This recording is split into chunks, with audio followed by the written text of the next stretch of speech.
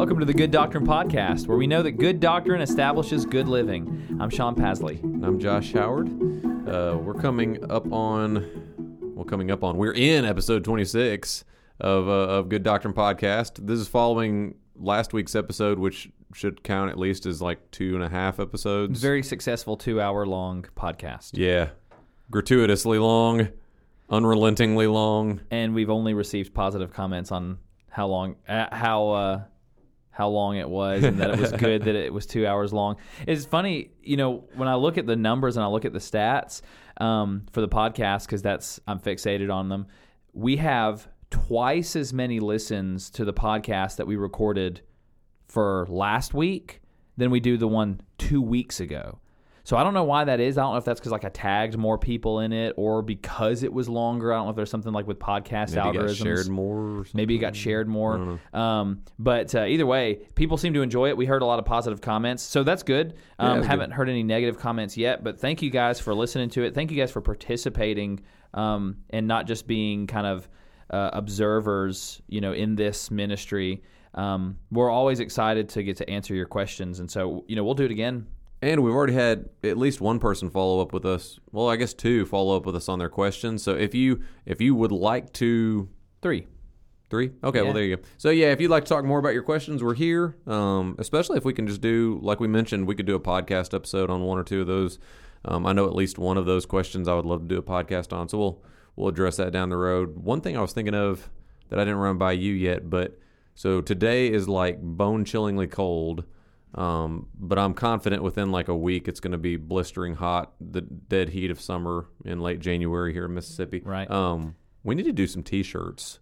Yeah. Coming up for I think spring. We can probably sell more of those T-shirts. But if you're wearing your Good Doctrine hoodie, you can post it on Facebook or social media. And if you don't have a Good Doctrine hoodie, you're not getting one. Yeah, you missed it. It was a nightmare getting those. You can wait for next fall, where I'm sure we'll get more. But yeah, no, we're probably we'll do T-shirts, and with T-shirts we're able to probably we'll put out more colors and stuff like that.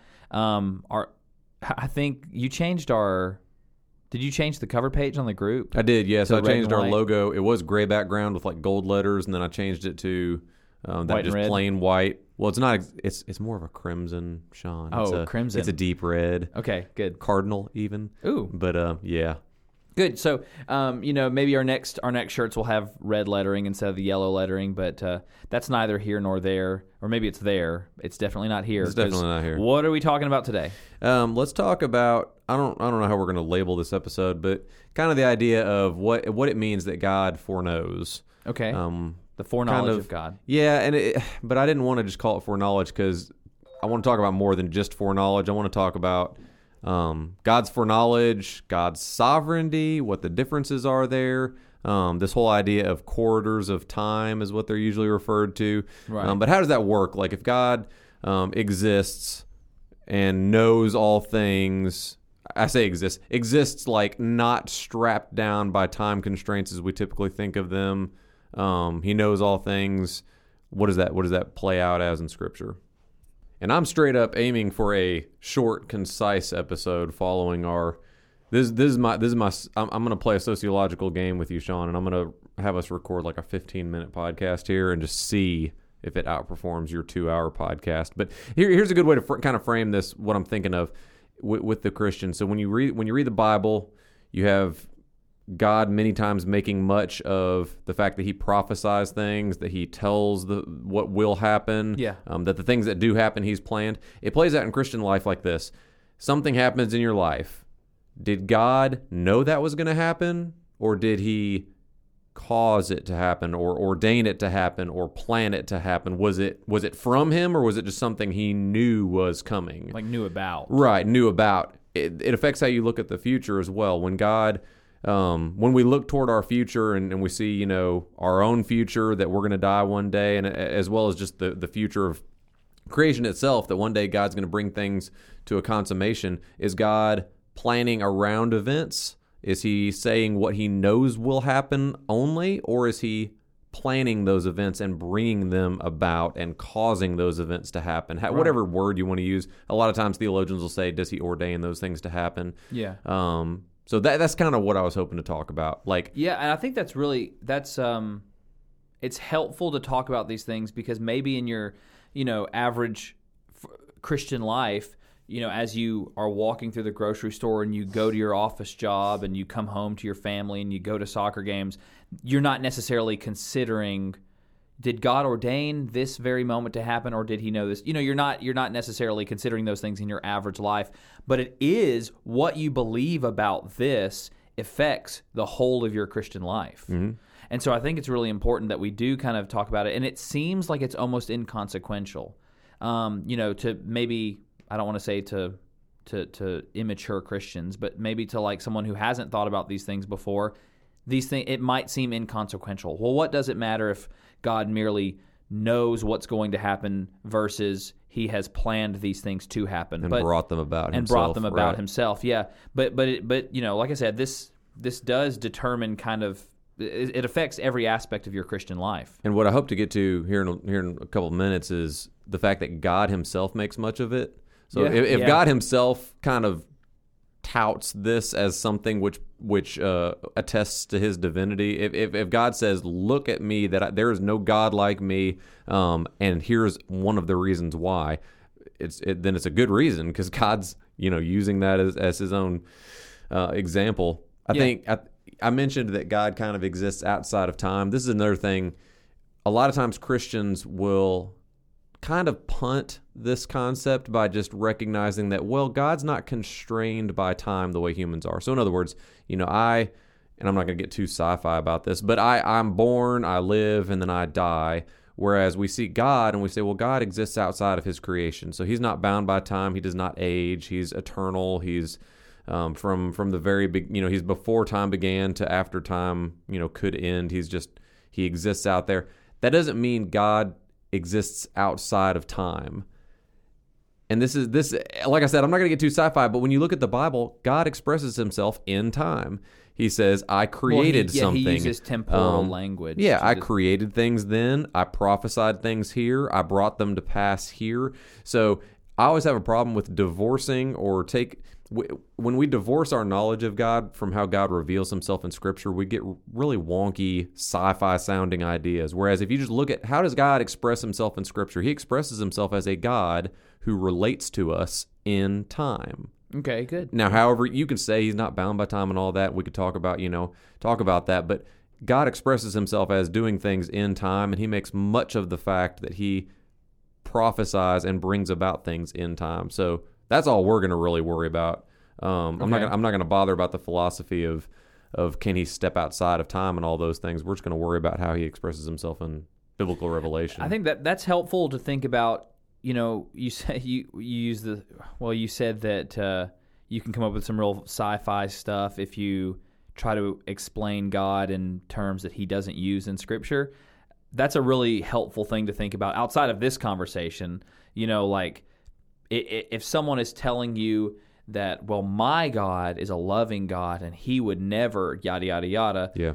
Is that how God describes himself in Scripture? Yeah. Or is that, concepts that you kind of use Scripture to prove your point? So it's an interesting thing. I'm glad we're talking about this.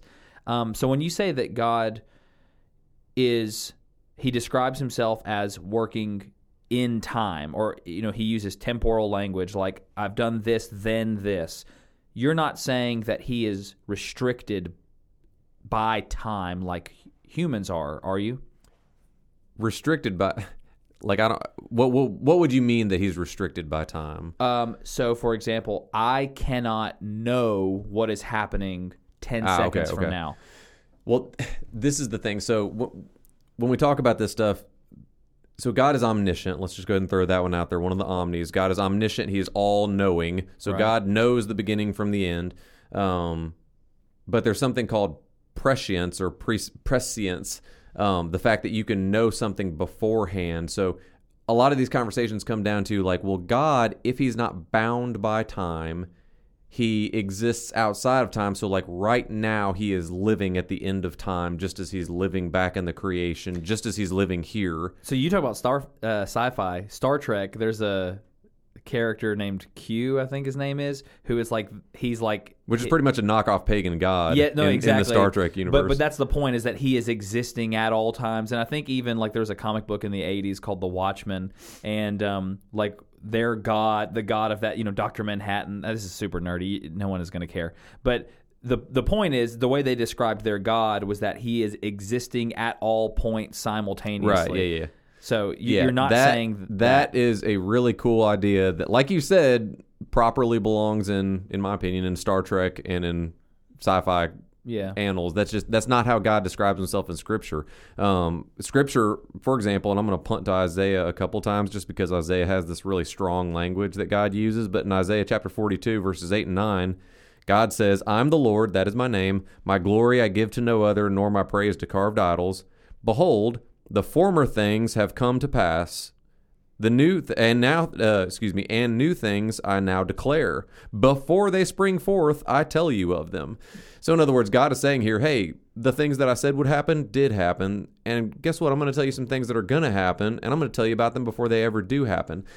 So God doesn't sit there and prophesy through Isaiah and say, I exist in the past and in the present and in the future. No. He says, like, I will tell you what's going to happen. And that's how God describes himself to his people. Like I said, if we stick to those biblical categories and stay away from kind of the sci-fi, because otherwise it kind of takes away from what God is saying here. Yeah. If we try to come at it with that sci-fi feel of, well, God exists outside of time, he's past, present, and future right now, or whatever. Yeah. That sentence from Isaiah doesn't make a lot of sense. Maybe some of the confusion, and maybe it's not confusion, but that temporal language, dealing with time, that time language is used, like even in Revelation, and like when in other prophetic literature, when the living beings and the angels are saying, "Holy, holy, holy is the Lord God Almighty, who was and who is and is to come." Mm-hmm. So there's that is temporal language. It has to do with time. It's very, very interesting to think, but the concept isn't that, like we said, that God is existing at all points in time simultaneously, and that his consciousness is spread between. He is existing now, omniscient, omnipresent, all-knowing, and always around. It's going to lead us into a conversation about sovereignty because, like, for example, you just mentioned Revelation. So when God says what will happen, does that mean he is writing, planning, ordaining, bringing about those things that will happen, or does he just know what's going to happen and he's going to tell us? Two more passages in Isaiah 44, and starting in verse 7, God said, "Who is like me? Let him proclaim it. Let him declare and set it before me, since I appointed an ancient people." And then pay attention here. "Let them declare what is to come and what will happen. Fear not, nor be afraid. Have I not told you from of old and declared it? You're my witnesses.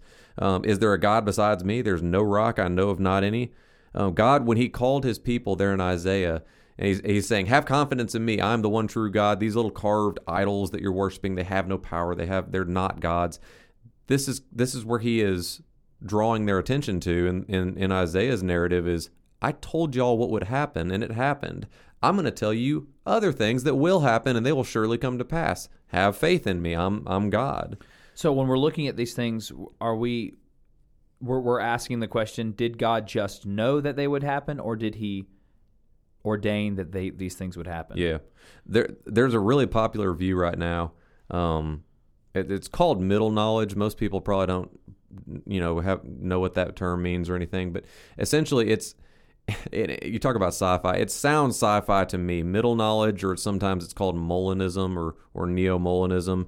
It was made popular by a guy named De Molina, but hence the Molinism part of it. But essentially, it's that God is looking down all these quarters of time, all these possible futures, and he knows all these possible futures. Like, my coffee cup's empty right now.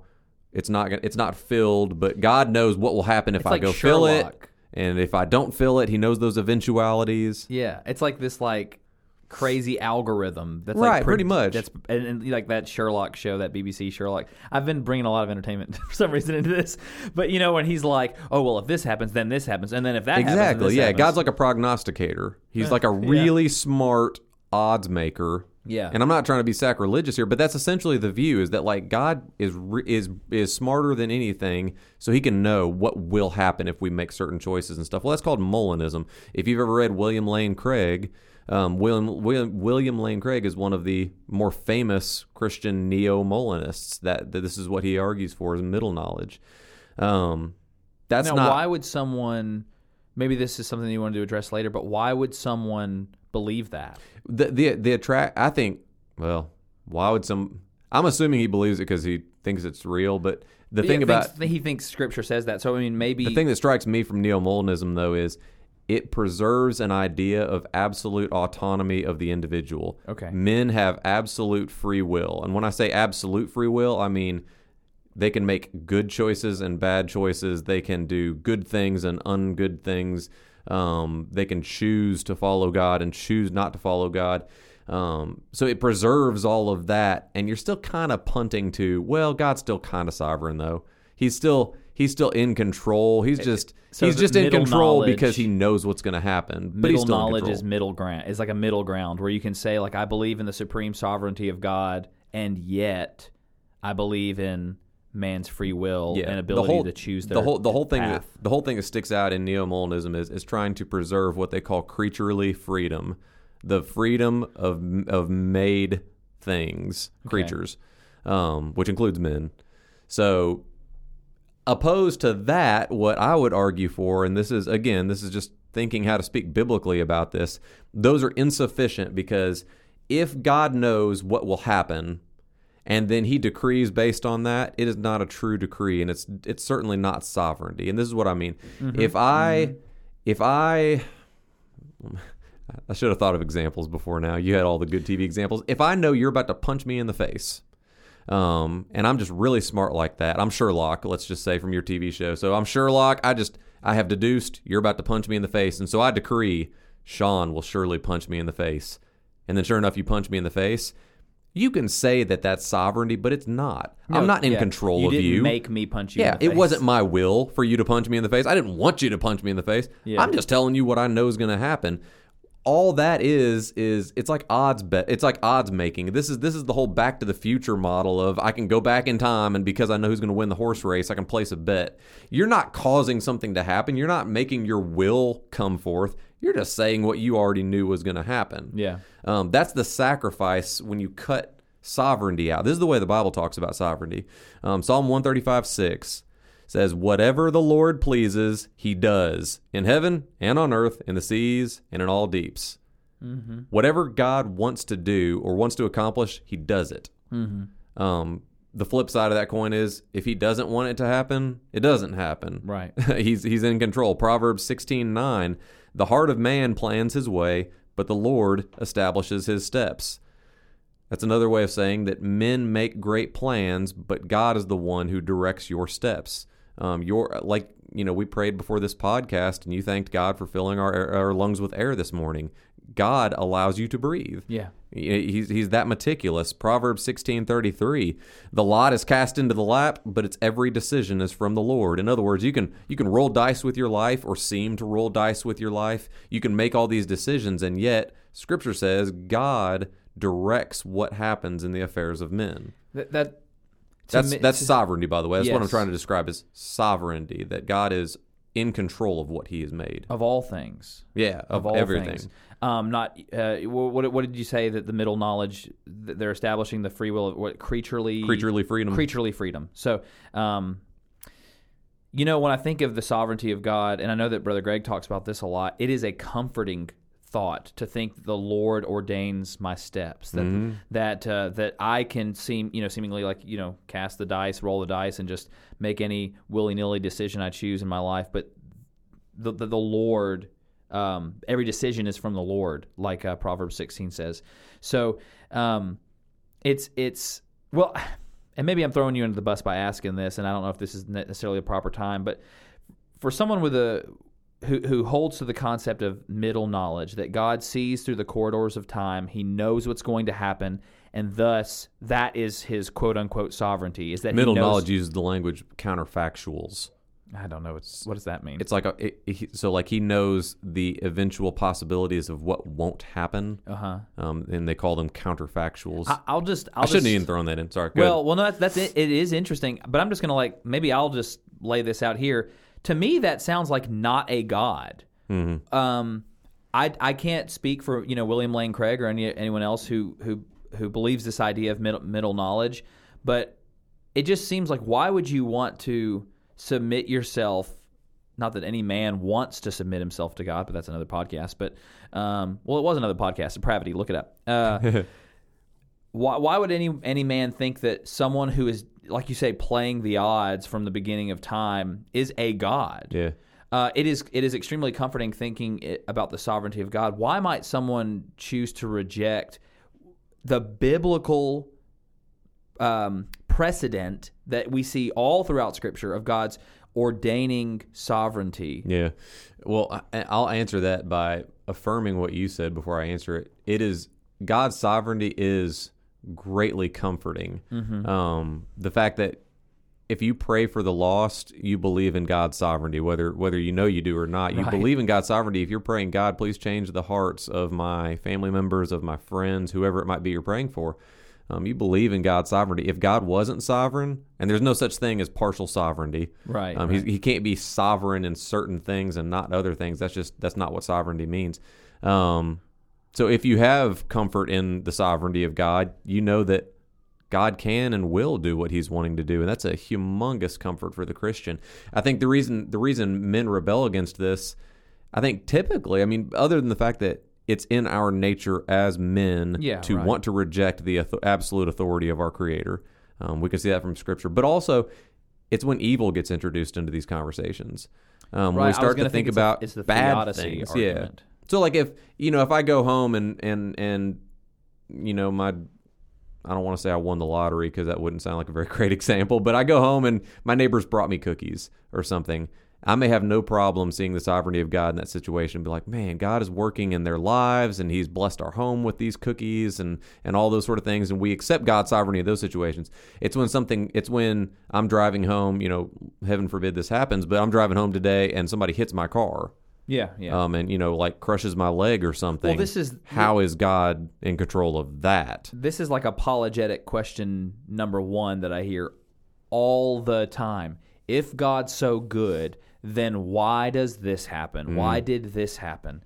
And a really something that I hear almost as much as I hear that question is Christians responding with, even though they might not be saying it, they might profess that they believe in the sovereignty of God, they'll explain it away with like this middle knowledge answer. Let me give you an example. So you come to me, let's just assume you're the atheist for the moment. You come to me as an atheist and say, Josh, if God exists, point number one, and evil exists, point number two, then God is either evil or he's not sovereign. Okay. If God's in control of everything and there's evil out there, which is opposed to God, right, either God's really not this good God that you think he is, or he's just not in control of everything. And then I, as the well-meaning Christian, will say, you know what? God is in control, but he just, evil is kind of like, that part of the lawn he's not mowing. He just kind of backs up, and he's keeping a really close, well-manicured lawn over here, but then there's some evil stuff happening in that corner of the yard, and God knows it's happening, and he could squash it if he wants to, but he's just staying away from it. I sympathize with what they're trying to do. They're trying to defend the goodness of God, but you're missing his sovereignty. Yeah. That evil is for the glory of God. Yeah. And that's a hard concept, but if everything exists according to the Lord's plan and purpose. Well, if we can back up for a minute. Okay. The easiest and best response to the atheist is, if God exists and if evil exists, that proves the existence of God, not disproves. Because if God does not exist and is good, there is no such thing as evil. Just from the get-go, presuppositionally, evil does not exist. There aren't bad things. There's just things. Yeah. Somebody getting their leg crushed in a car wreck, like I had, my example, that's not a bad thing. It's just something that happens. The only way it becomes evil is if there is a God. So it's a nonsensical argument from the get-go. But the second thing is, like you were just saying, that just assumes that there's a huge swath of creation, because there's a lot of evil in this world. There's just a lot of things happening that God is just kind of a passive observer. He knows they're going on. He permits them to in some form or fashion, but he's not really involved in those things. Yeah. And like you said, you're robbing God of glory there. Yeah. So how could God get glory from an evil act, Sean? What? Okay. Let me proffer an example, if I might. Okay. So you're not really asking me. I'm never really asking you, Sean. I'm just throwing these softballs up in there. No. How could God get glory from evil? I think the best Christian answer is the cross. Yeah. It's the best and the easiest example. We don't understand everything in our life. Go read Habakkuk.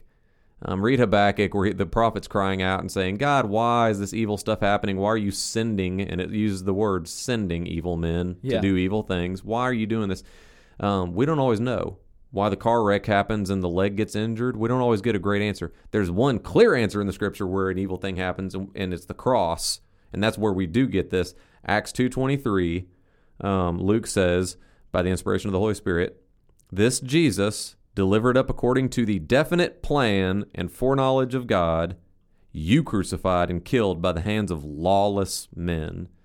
There's other places he talks about this. He talks about it in Acts chapter 1, verses 16 through 18. But here in Acts 2:23, you get two things in that sentence. You get, number one, God not only knew what was happening, but planned it. God brought the cross about exactly to plan. And number two, you are evil men for doing an evil thing, and you will be held to justice for it. Look at the cross. Just look at that one sentence and look at the cross, and you see nothing would have derailed God's plan to bring redemption through Jesus Christ. Nobody was going to make a wrong choice or a right choice that led to the cross being delayed or neglected. It would happen exactly when God planned and foreordained it. And at the same time, the Romans who nailed him to that tree will be held accountable for the actions that they chose. Yeah. You get it all right there. So, I mean, as a Christian, look no further than the cross of Christ. It was the worst act of evil, and yet God brought the greatest act of redemption through it. Yeah. That's a perfect example because it's so clearly laid out in Scripture. You commented on something. You said that no man could derail the plan of God, and nothing else could have changed what the Lord was intending to do. That's something that maybe you haven't recognized this, but I remember it was about 10 years ago. It was at the Passion Conference, in Atlanta, and Andy Stanley said something. I don't really remember much of his sermon, but he said he was essentially saying, like, what if Esau hadn't sold his birthright? Then look at all of this stuff that would have been different. And he based his whole sermon on what if God's plan hadn't been God's plan, or if Jacob would have thrown a wrench in God's plan. It was bizarre, and that was me. This is 10 years ago, so obviously not obviously, but I've grown, in my Christian maturity a little bit, and even then I was like, this is, and so it was kind of without saying the word corridors or saying the phrase looking down the corridors of time or expressing the idea of middle knowledge or whatever. And I'm sure that this sermon is available somewhere, and you can go look it up and see what I'm talking about. But without saying those things, he kind of expressed, a lack of faith in God's sovereignty, that, like, if one little thing would have been changed, then, it all would have been, thrown out of whack. Yeah, and you read the Gospels, take Judas as your little test case. You read the Gospels, and you realize, like, time and time again, God makes clear that, like, all this was prophesied. This was prophesied in veiled form in the Old Testament, but all of these things have been written since the beginning of time. This was going to come about. And then you got Judas running around, having his backdoor conversations with the religious leaders and taking his money and all these things, then eventually killing himself. What if Judas hadn't done that? That's a question that would have been really good in the Gospels. You don't even get a hint of that. What you do get is, like, nothing would have stopped this from happening. Yeah. God absolutely brought about. And that goes back to what we were talking about earlier. God, in Isaiah, is telling them, I made things come to pass in the past. I will do these things in the future. And again, this is the same book of Isaiah that was prophesying the coming of Christ. Right. I'm going to do things that you will see me bring about, and by that you will know I'm God. Not just because I knew what was going to happen, but because I brought it about for my own glory. Like, I planned this. Yeah, God does the thing, not just knows about the thing. Yeah. Yeah. It just, what a weird concept to And the only reason I can think that people would punt to something like that and say, what would have happened, is because they want desperately to separate God from any occurrence of evil, because God is not evil and he does not commit evil acts. Yeah. So they want to defend God's honor in some way. Yeah. But they do it at the sacrifice of his sovereignty. And it's dangerous. And that's not comforting for a Christian to think, so if something good happens to me, it's like God is feeding me out of his hand. But if something bad happens to me, it's just God was standing over there and knew it was going to happen and let it. But yeah, that's not comforting to me. Odd inconsistencies. Well, I said, I kind of made a claim at the beginning that this is important for, the entirety of your Christian life. How can understanding God's sovereign hand and sovereign plan in your life be important for your Christian life or impact the whole of your Christian life?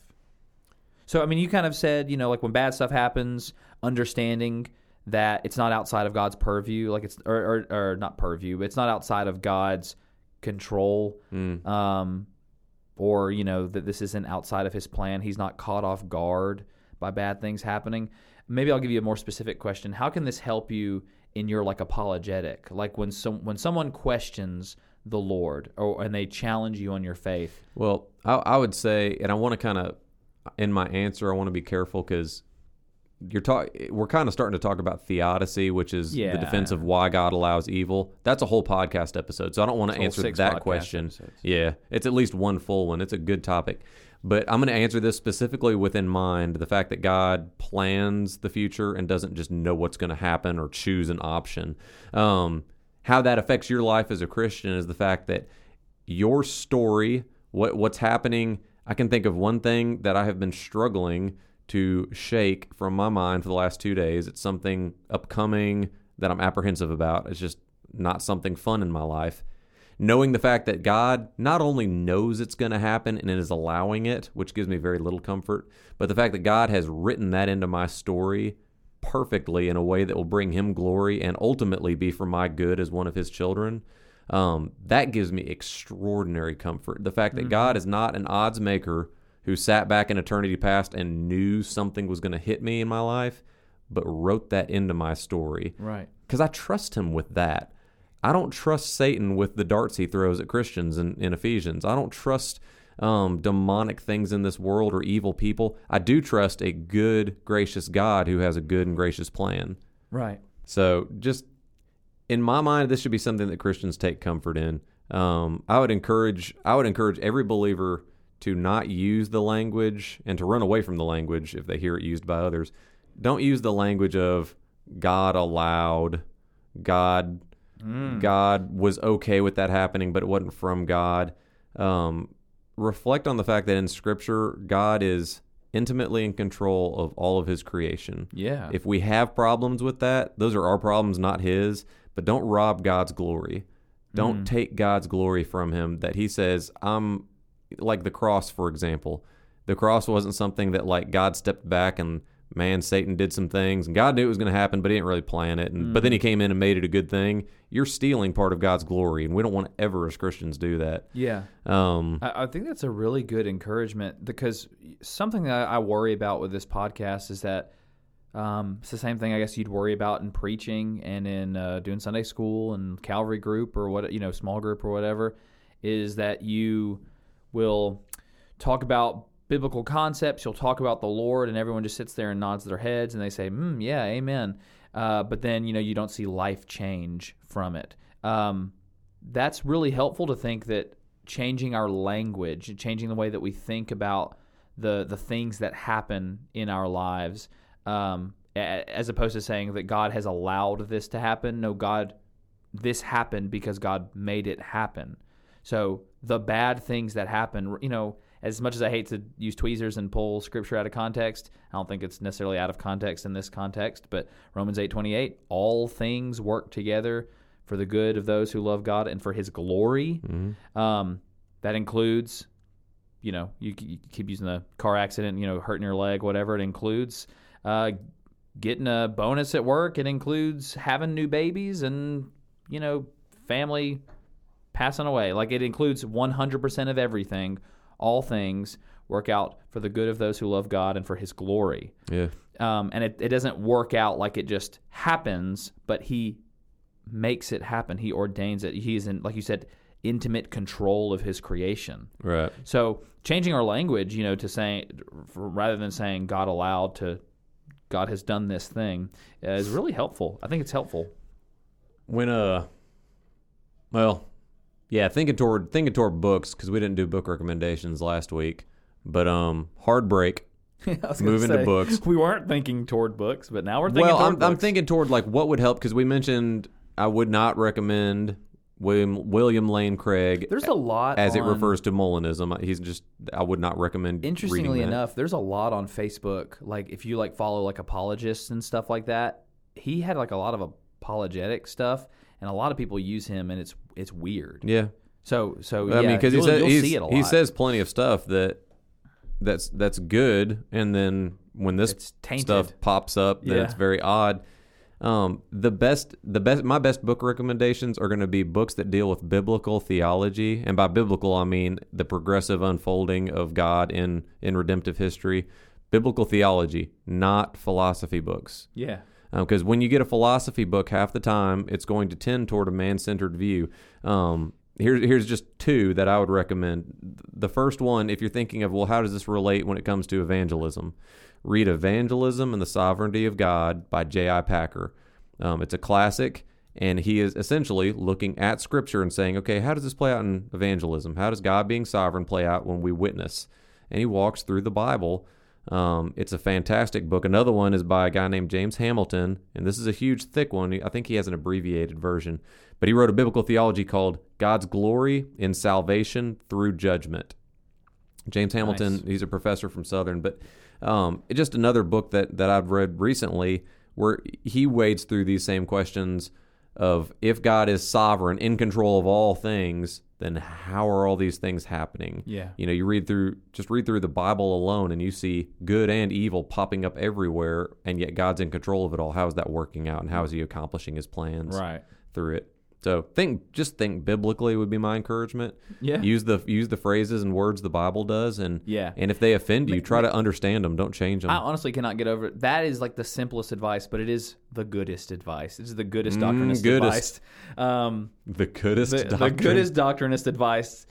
Think and use the phrases that the Bible uses. I love that. Because at the very beginning you said, we will kind of step outside of Scripture. We mentioned that devotional, Jesus Calling, that it steps outside of Scripture and talks kind of in the place of Jesus, because Jesus would have said these kinds of things, right. But whatever. And we kind of do that. We might not, Sarah Young it and do that, but we do that with the way that we think about the world. Well, Jesus would have thought this way because, this is okay to do because of yada yada.